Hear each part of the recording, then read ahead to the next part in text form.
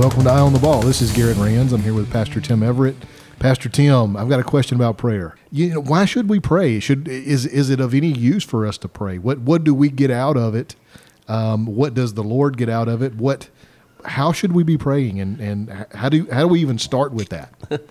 Yeah, I had a discussion this morning with a lady about Israel, and she was asking the question, why are American Jews less supportive of Israel than evangelical Christians? And I think the one-word answer is the Bible. The Bible, evangelical Christians believe their Bible, they read their Bible, and they try to do what the Bible tells them to say, and they take it literally. American Jews, more other than the Orthodox, they look at the Bible as just history and storybook and this sort of thing. So I think the foundational answer to that question, why do we pray, the Bible tells us to. God commands it, and we have the example of Scripture. But then also we have the example of just the testimonies that people tell of what their prayer life has done for them. I was reading about George Mueller. He had written some powerful books on prayer in the 19th century, and he began an orphanage with a promise that he would never ask anyone for anything but God. He wouldn't ask for money. He wouldn't advertise the needs. And he began to keep a journal with the prayer requests that he wrote down. And at the end of his life, he had 50,000 entries of prayer requests that he made that God had answered. He said 30,000 of them within the hour of which he asked it. That's an incredible story. That kind of blows my mind, honestly. Yeah. That's to think about having that many, and then for somebody to not ever express the needs that they have, because that tends to be our first. The first thing that we do is express that we have a need to other people, and that's an interesting take. What was this author's name? George Mueller. Yeah, George Mueller. Okay. I hope I'm pronouncing his last name right. Mueller, I think is it. And so we just have the scriptures, we have the testimony of the church of the last 2,000 years, and then I think all of us have our own personal testimonies of how prayer has made such a difference in our life. And me and the difference between old George, I have a prayer journal that I list all my requests, but I don't often go back and look at how God answered them and spend the sufficient amount of time I need praying prayers of thanksgiving for what God has done. We kind of have a tendency to keep our mind focused on our next need. And one time when I was a little boy, I remember coming to my dad and asking him for something, and my dad took my hand and he turned it over and looked at the back of my hand and he said, "Wow." And I said, "What?" And he said, "I've never seen that side of your hand before." I've always come into it with my hand out, asking Dad for something or asking for the car keys or whatnot. And I think, that makes me think of my prayer life, how many times I come with my requests, but I don't pray the prayer of adoration. I don't pray the prayer of thanksgiving, and spend that amount of time on that, which is so important. We talked about prayer at church last night, and we looked at the model prayer. The model prayer of Jesus, of course, it's in the Sermon on the Mount. And then in another gospel, it's the answer to the question the disciples asked Jesus, "Lord, teach us to pray." John the Baptist taught his disciples how to pray. So they said, "How do we pray?" And his response to that question was the simple model prayer. We call it the Lord's Prayer. I like to call John 17 the prayer that Jesus prayed for his disciples before he was arrested and crucified, the Lord's Prayer. But anyway, the Our Father which art in heaven prayer. And we see in that prayer 3 requests of God, or maybe 3 requests for God, that his name be glorified, hallowed be thy name, that his kingdom come, and that his will be done. That's 3 requests in regards to our relationship with God and what we want for God to do for himself here on earth. And then the next 3 requests have to do with us. Give us this day our daily bread, forgive us of our sins, and lead us not into temptation. So he gives us just a model prayer, talking about the simple prayer of us taking our requests before God, things of a spiritual nature, things of a physical nature. And I ran into this little poem that really grabbed me about praying for your daily bread. And you asked the question, why pray? Where do our prayers go? Just to the ceiling, or do they go to the throne of grace? Think about that prayer for daily bread, and think about buying a loaf of bread at the store. If you ask a typical kid today, where does bread come from? They'd probably say Piggly Wiggly, Brookshire's. Yeah, in our town, Walmart. And Walmart, yeah, right. That and probably to them, that is the source of the bread. But this little poem asked the question, what's in back of a loaf of bread? And so here's how it reads: back of the loaf is the snowy flour, and back of the flour, the meal. And back of the meal is the wheat and the shower and the sun and the Father's will.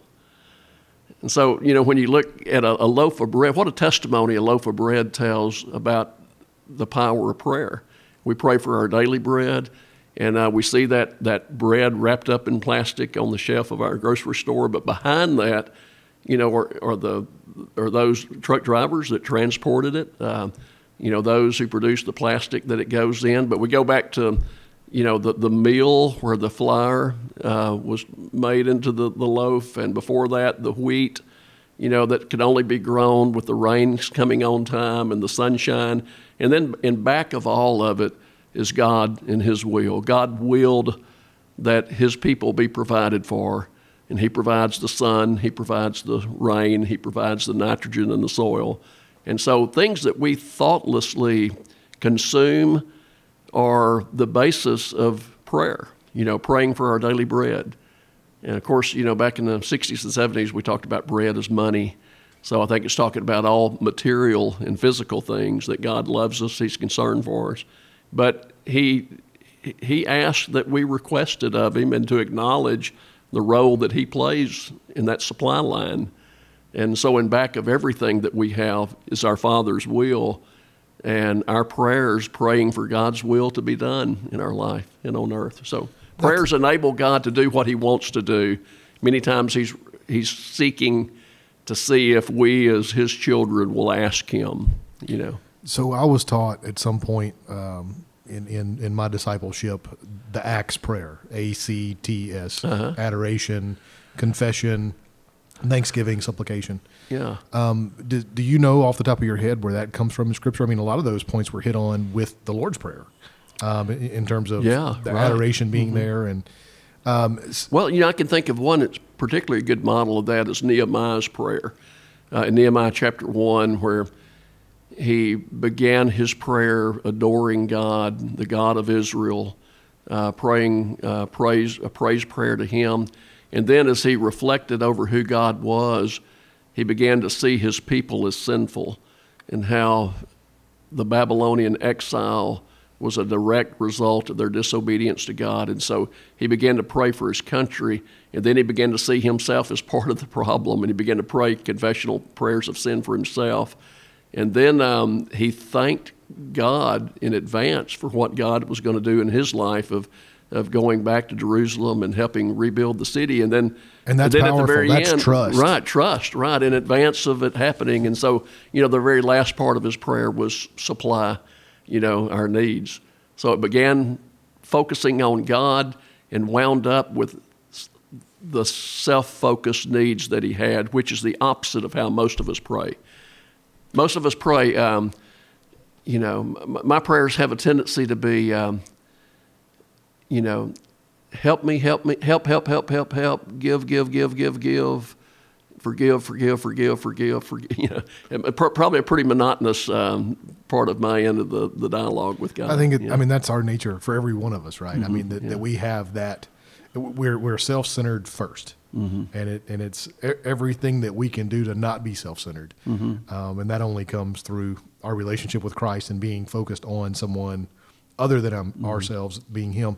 Lenore, this Sunday morning or last Sunday morning, whenever she shared about what she learned from her father, one of the things that stood out to me was the trust factor, right? That at some point, if you really want to know what trust is, you have to learn to do things without asking questions. And in Nehemiah's example that you gave there, that's the thing that sticks out to me, is that you're giving thanks for something that he hasn't done yet, but you know that he's going to. And that idea that we trust so fully that we don't even ask questions of how or why me or any of that goes into it. It's just a complete and total trust. So I've heard this before, Pastor Tim, that when we pray, it aligns our hearts with God's. Mm-hmm. Is that accurate? Is that yes, scriptural? Yeah. Right. I mean, again, we often begin with a sense of self and self-centeredness, and hopefully the more we pray, the more we lose ourselves into the concept of who God is and into the audience of God. And it's a shame if we do all the talking, in our prayer life, if we don't put ourselves in a position really to listen and hear what He has to say. Of course, scriptures can be used at that because we know that's God's word. But I had a wedding one time for a relative of David Toms, the great professional golfer from Shreveport. And as an amateur golfer, I look forward to having a conversation with David Toms about golf. And so we had a chance to get into a conversation. What he wanted to talk about was deer hunting, because what could he learn from me about golf? What benefit would I be to him with anything having to do with golf? And he lived it, and he was ready probably to talk about something else. And so I looked at the pictures of the bucks that he had killed, and that was what he wanted to talk about. And I got to thinking how silly it would have been for me to monopolize his time with my golf game and my golf issues when he had instructions from the best instructors in the world, and he's one of the top players in the world and all that. But how ridiculous also is it for us to go to God with our ideas and our instructions when, like someone said, it's like we are watching a parade through the keyhole of a door. Our life, our understanding of our life is looking out at the keyhole of a door of a band walking by, and we see, the flash of a trumpet or a flag or something, and but God sees the whole picture. He's at the beginning of the parade, He's at the end of the parade. He sees all, and so certainly as we come to God, and He wants to hear our words, but how important is it for us to be still before God and hear His instruction? He can see over the hill and around the corner. Go ahead. Yeah. Well, so one of the things that comes to mind when you talk about that, we have this tendency also to go, God, this is what I'm doing. I want you to bless it. It's our idea first, and then let's bless instead of the way that it should be, which is, God, where are you working, and what can I do to join you and participate in what you're doing? Amen. And that's something that I don't know that there's a such thing as a wrong prayer, but if there was, it would be along those lines that you're telling God what you're going to do and asking Him to bless it. And then there's those that believe that, that they take Scripture out of context, right? And it's, well, you just have to ask for it in the name of Jesus and you're going to get it. And they take that Scripture out of context and apply it that way, so that anything that they want, if you just pray enough and you have enough faith, that you're going to get it. Yeah, it's more about finding Jesus on that issue. When you find Jesus on that issue that you're bringing before Him and know what His will, then you know that prayer is going to come to pass. That's the confidence that you have, is that you're praying in His name. You're praying to the point to where finally you're aligned with Christ and y'all want the same thing. And you know that it's going to happen because His will is going to happen as we pray, Thy will be done on earth as it is in heaven. Talking about ideas, you remember when Peter, James, and John were on the Mount of Transfiguration with Jesus, and he and Moses and Elijah were transfigured before them. Moses, the lawgiver, Elijah, the law protector, and Jesus, the law fulfiller. And it said that Peter began to speak and say, "Oh, it's great that we're up here." Said, "Let's build 3 tabernacles." And so he began to kick in his ideas and his management of Jesus and His ministry and the ideas that he wanted to do, kind of entrepreneurial, and how this would build the kingdom and whatnot. And the Father spoke up and said, "This is my Son. Listen to him." Like, shut up, Peter. Not the other way around. Right, listen to him. And so it is, when we're in the audience of of someone who, who's an expert in their field, how arrogant it is for us to dominate the conversation. And when we're in a conversation with God, who's omnipotent, how arrogant it is for us to do all the talking and end it with an amen, and not just trying to pray ourselves into the presence of Christ and then enjoying that relationship and sensing and hearing what God is saying to you. So we're instructed that we should pray continually. What do you think that means? Does that mean that we're always on our knees? We're always at the church or at the synagogue or wherever, and we're praying? Is that what that means, or is it more of a mindset? Yeah, it's a mindset. It's an attitude. It's a willingness to invite God into our thought processes. It's carrying on a conversation in our mind with God all day long and including Him in whatever's happening. If I see, on the way over here, I saw a threatening-looking young man with a hoodie on, with goggles, with looked like a pit bull on a leash, in the neighborhood. And my first thoughts were maybe a little bit of fear, maybe a little bit of anxiety, maybe a little bit of judgment. And so that's a quick time to start praying and let God take that experience and use it as He deems, which a lot of it will be to teach me something. What can I learn about God? And then I'm channeling that worry, that fear into a prayer. When my daughter was on the road with my two grandkids coming in Monday night, they got in late and they were driving through storms. I worried the whole time they were on the road, but, I kept trying to channel that worry into prayer, doing something positive about that helpless situation of being at home waiting on them to get there. Prayer just spending the day with God, spending every waking moment with God. It doesn't begin with Dear Heavenly Father and end with an amen. It's just a continual relationship with Him. So one of the things that we also have a tendency to do, or at least I can't speak for everyone, but me personally, we also have this tendency to go, well, why should I pray for that? It's not going to change God's mind. His mind is already made up. What's the point of me praying? What would your answer be to that question? Yeah, that kind of gets to the whole sovereignty, free will thing. I think the best answer to that question will be just look at what the Bible says about why pray. Let me answer, kind of go around by Aunt Laura's house, and let's just list some reasons of why we should pray. And this will help answer the question of if God's sovereign, why does He need our input? Or, however you want to ask that question. First of all, we pray because God commands it. Philippians chapter 4, verse 6 and 7. Let me look at that real quickly. While you're turning, I would also add that, I always feel like prayer is necessary and that no matter how much you pray, it's never enough. Because we can always do better, right? Mm-hmm. And we can always have this attitude of trying to be in the mindset of what God's will is by knowing His Word and by knowing Him, and we can't pray too much. Yeah. I think we can pray wrong when we get ourselves first instead of His will. But I do think that we've got a lot to learn about prayer when we look at those examples of prayers that are particularly in the Old Testament for me, those prayers of adoration where they would.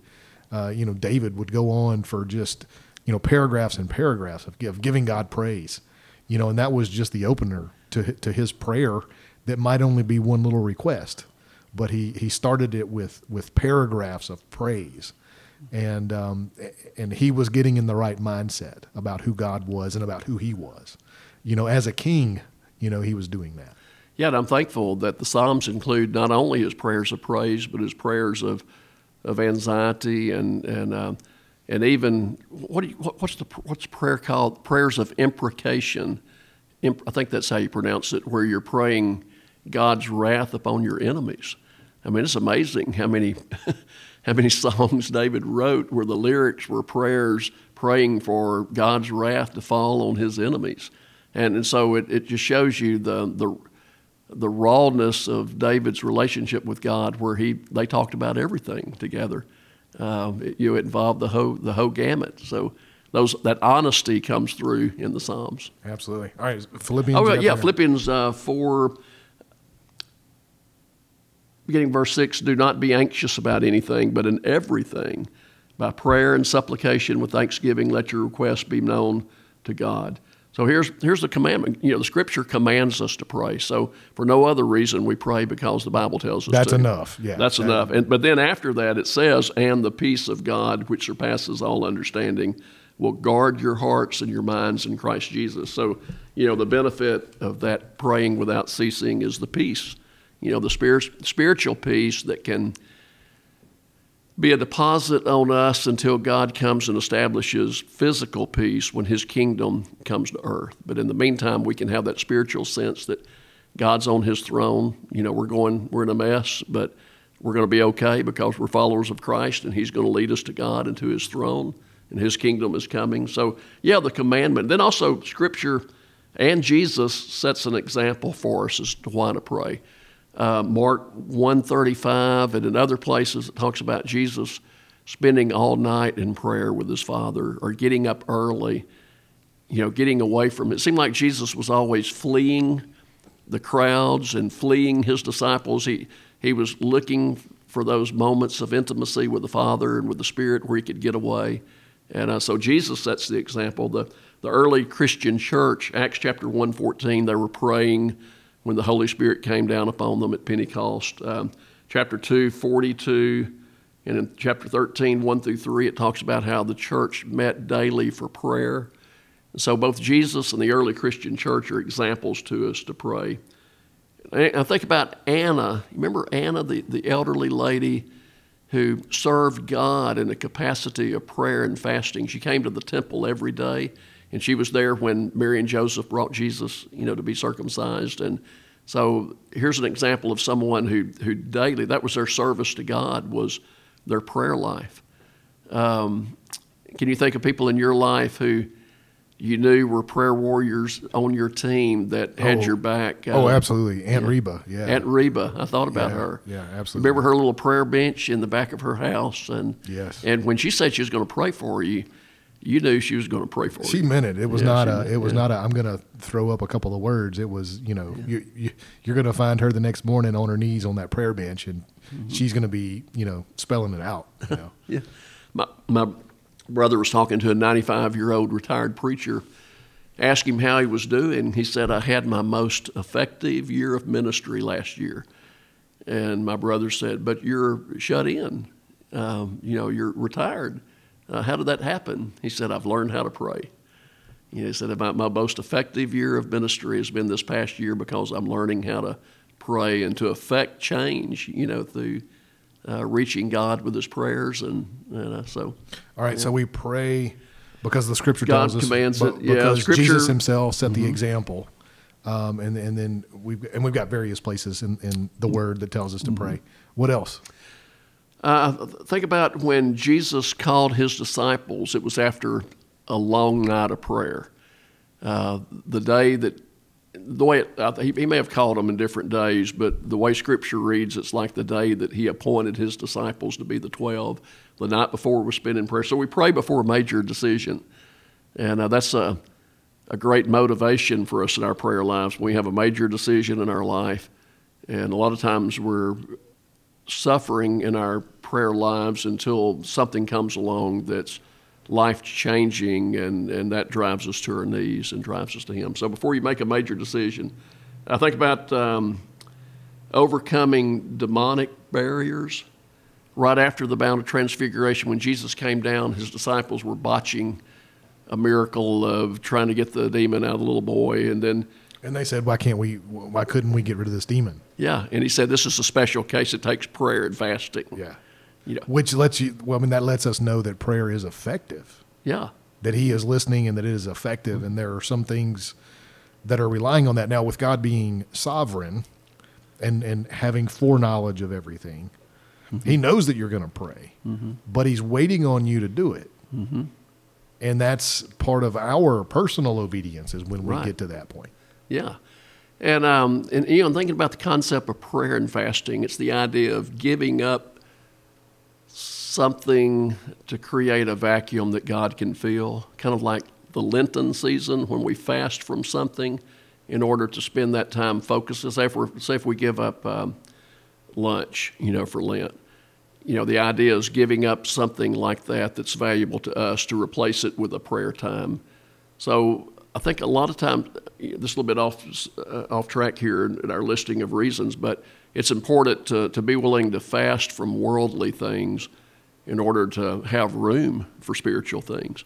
So fasting and prayer, can go together. Well, and I think we've gotten too far as Protestants, right? We've gotten too far away from some traditions that maybe were good, like Lent. I mean, Lent is something that I've not, that's not something that I personally go through every year. And I think it's a shame, and it's because it's just as a Protestant, that's not something that is held of great importance. Even though you mention it, and even though there are others that do give up things for Lent, by comparison to Catholic friends that I have in South Louisiana, they're always giving up things for Lent, and it's now whether or not they're using that time to pray, I don't know, but it is something that they do practice every year just as part of their tradition. I think the focus they have too on retreating. They have some retreat centers and some things built into their life of getting away and getting with God and these kinds of things. A lot of times we jump from the New Testament to the Protestant Reformation, and we leave out a lot of good theologians and writers from the monastic life who have so much to teach us about prayer and whatnot. So I was really convicted by an Asian who said that when he ran into like a Buddhist monk or someone like that, he felt like he was in the presence of a holy man. And when he ran into a preacher, he felt like he was in the presence of a businessman. That's sad. That It convicted me, man. I'm telling you. Right. Well, I pray we gain strength to overcome temptation. Matthew 26:41, that was at the Garden of Gethsemane when Peter, James, and John kept falling asleep. And he admonished them to watch and pray that you don't fall into temptations. He said, the spirit is willing, but the flesh is weak. So, prayer can strengthen our flesh. It can strengthen us as we're tempted with the addictions that we have that keep us from God. So, and everybody's addicted to something. All of us, it may be substances like drugs or alcohol, but it may also it may be self-glory. Yeah. I know plenty of people that are addicted to hearing themselves, out talk everyone else and always be right about everything. Oh, And they would argue with you even if they came into the room believing that what you said was correct. They're going to argue with you and change their opinion on the spot just so they have something that we're all addicted to something, right? And so it's the idea that we pray in order to get over our flesh. Is a thought that we need to. Another reason for us to be continually in prayer. Right. A lady told me this week, good news and bad news. Good news, I quit smoking. Bad news, I started eating. You give up. So our listeners are probably not familiar with this about me, but at one point in my career, before I got into the financial industry, I was in healthcare, and I worked for a bariatric surgery company. And one of the things that we always worked on, it's a mental thing, right? I mean, it's an addiction thing. And the hard thing about food and working with morbidly obese patients is it's not something that you can abstain from. So when you're going through a drug or an alcohol rehab program, you can abstain from those things. You can't abstain from food. And so that makes it that much harder. That's like telling an alcoholic, well, you can have one drink every day, but no more than one. Well, it's not going to work effectively. And so that's one of the things that's so difficult about that. I would translate that into, our addiction of ourselves. It's so hard. You have to live in yourself. So it's so hard to get over yourself. And it's only through the power of the Holy Spirit that we're able to get over it at all. Yeah, think about the temptation of Christ after 40 days of fasting. The first one was turning stones into bread, which no doubt looked like bread to him. These stones having fasted for 40 days. And for him to overcome that temptation at that weak time in his life is so impressive. I would have been hallucinating, I'm sure, at that Right. point. I don't know how anybody survived, Here's a good prayer for pastors. The idea of praying for the strengthening of others spiritually. Ephesians 6:18 through 19 talks about that, about prayers of supplication for those who are being discipled in the church. There's no discipleship training kit that can take the place of prayer. I remember we had all these discipleship training kits. There was these 12-week studies that come out, and we'd go from kind of small group to small group, and they were very good and very helpful, but none of them were a substitute for what prayer can do in discipling a person and growing a person, to be like Christ. So. Examples in the Bible of prayer other than the Lord's Prayer. And you mentioned Nehemiah as well. Anybody else that sticks out to you, as far as prayers that maybe we should model our own personal prayers after? Think about the publican, where Jesus singled out his prayer from the Pharisee who was looking at the tax collector and saying, how great I am in comparison to this person, O Lord, basically was his prayer. And the tax collector was praying, God, have mercy upon me, a sinner. I think about the little boy's lunch in a sense was a prayer that he brought to Jesus when there were 5,000 men that needed to be fed, not counting the women and children, and the disciples were wondering what to do. And he gave all that he had. He gave his lunch to Jesus. I think he probably thought he was feeding Jesus, and he was. And Jesus took it and multiplied it and fed the crowds from it. I love the story of,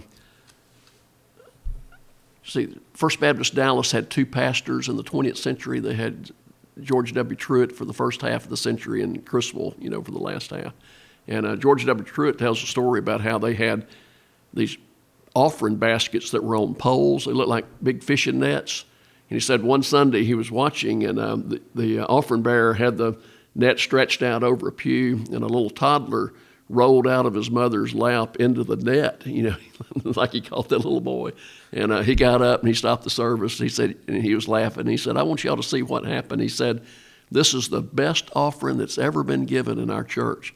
He said, that little boy gave all that he was to the Lord. And so, the prayers of where you're emptying yourself out, you've gotten to the end of yourself, and you're just asking God to take over. So that would be the example of a child.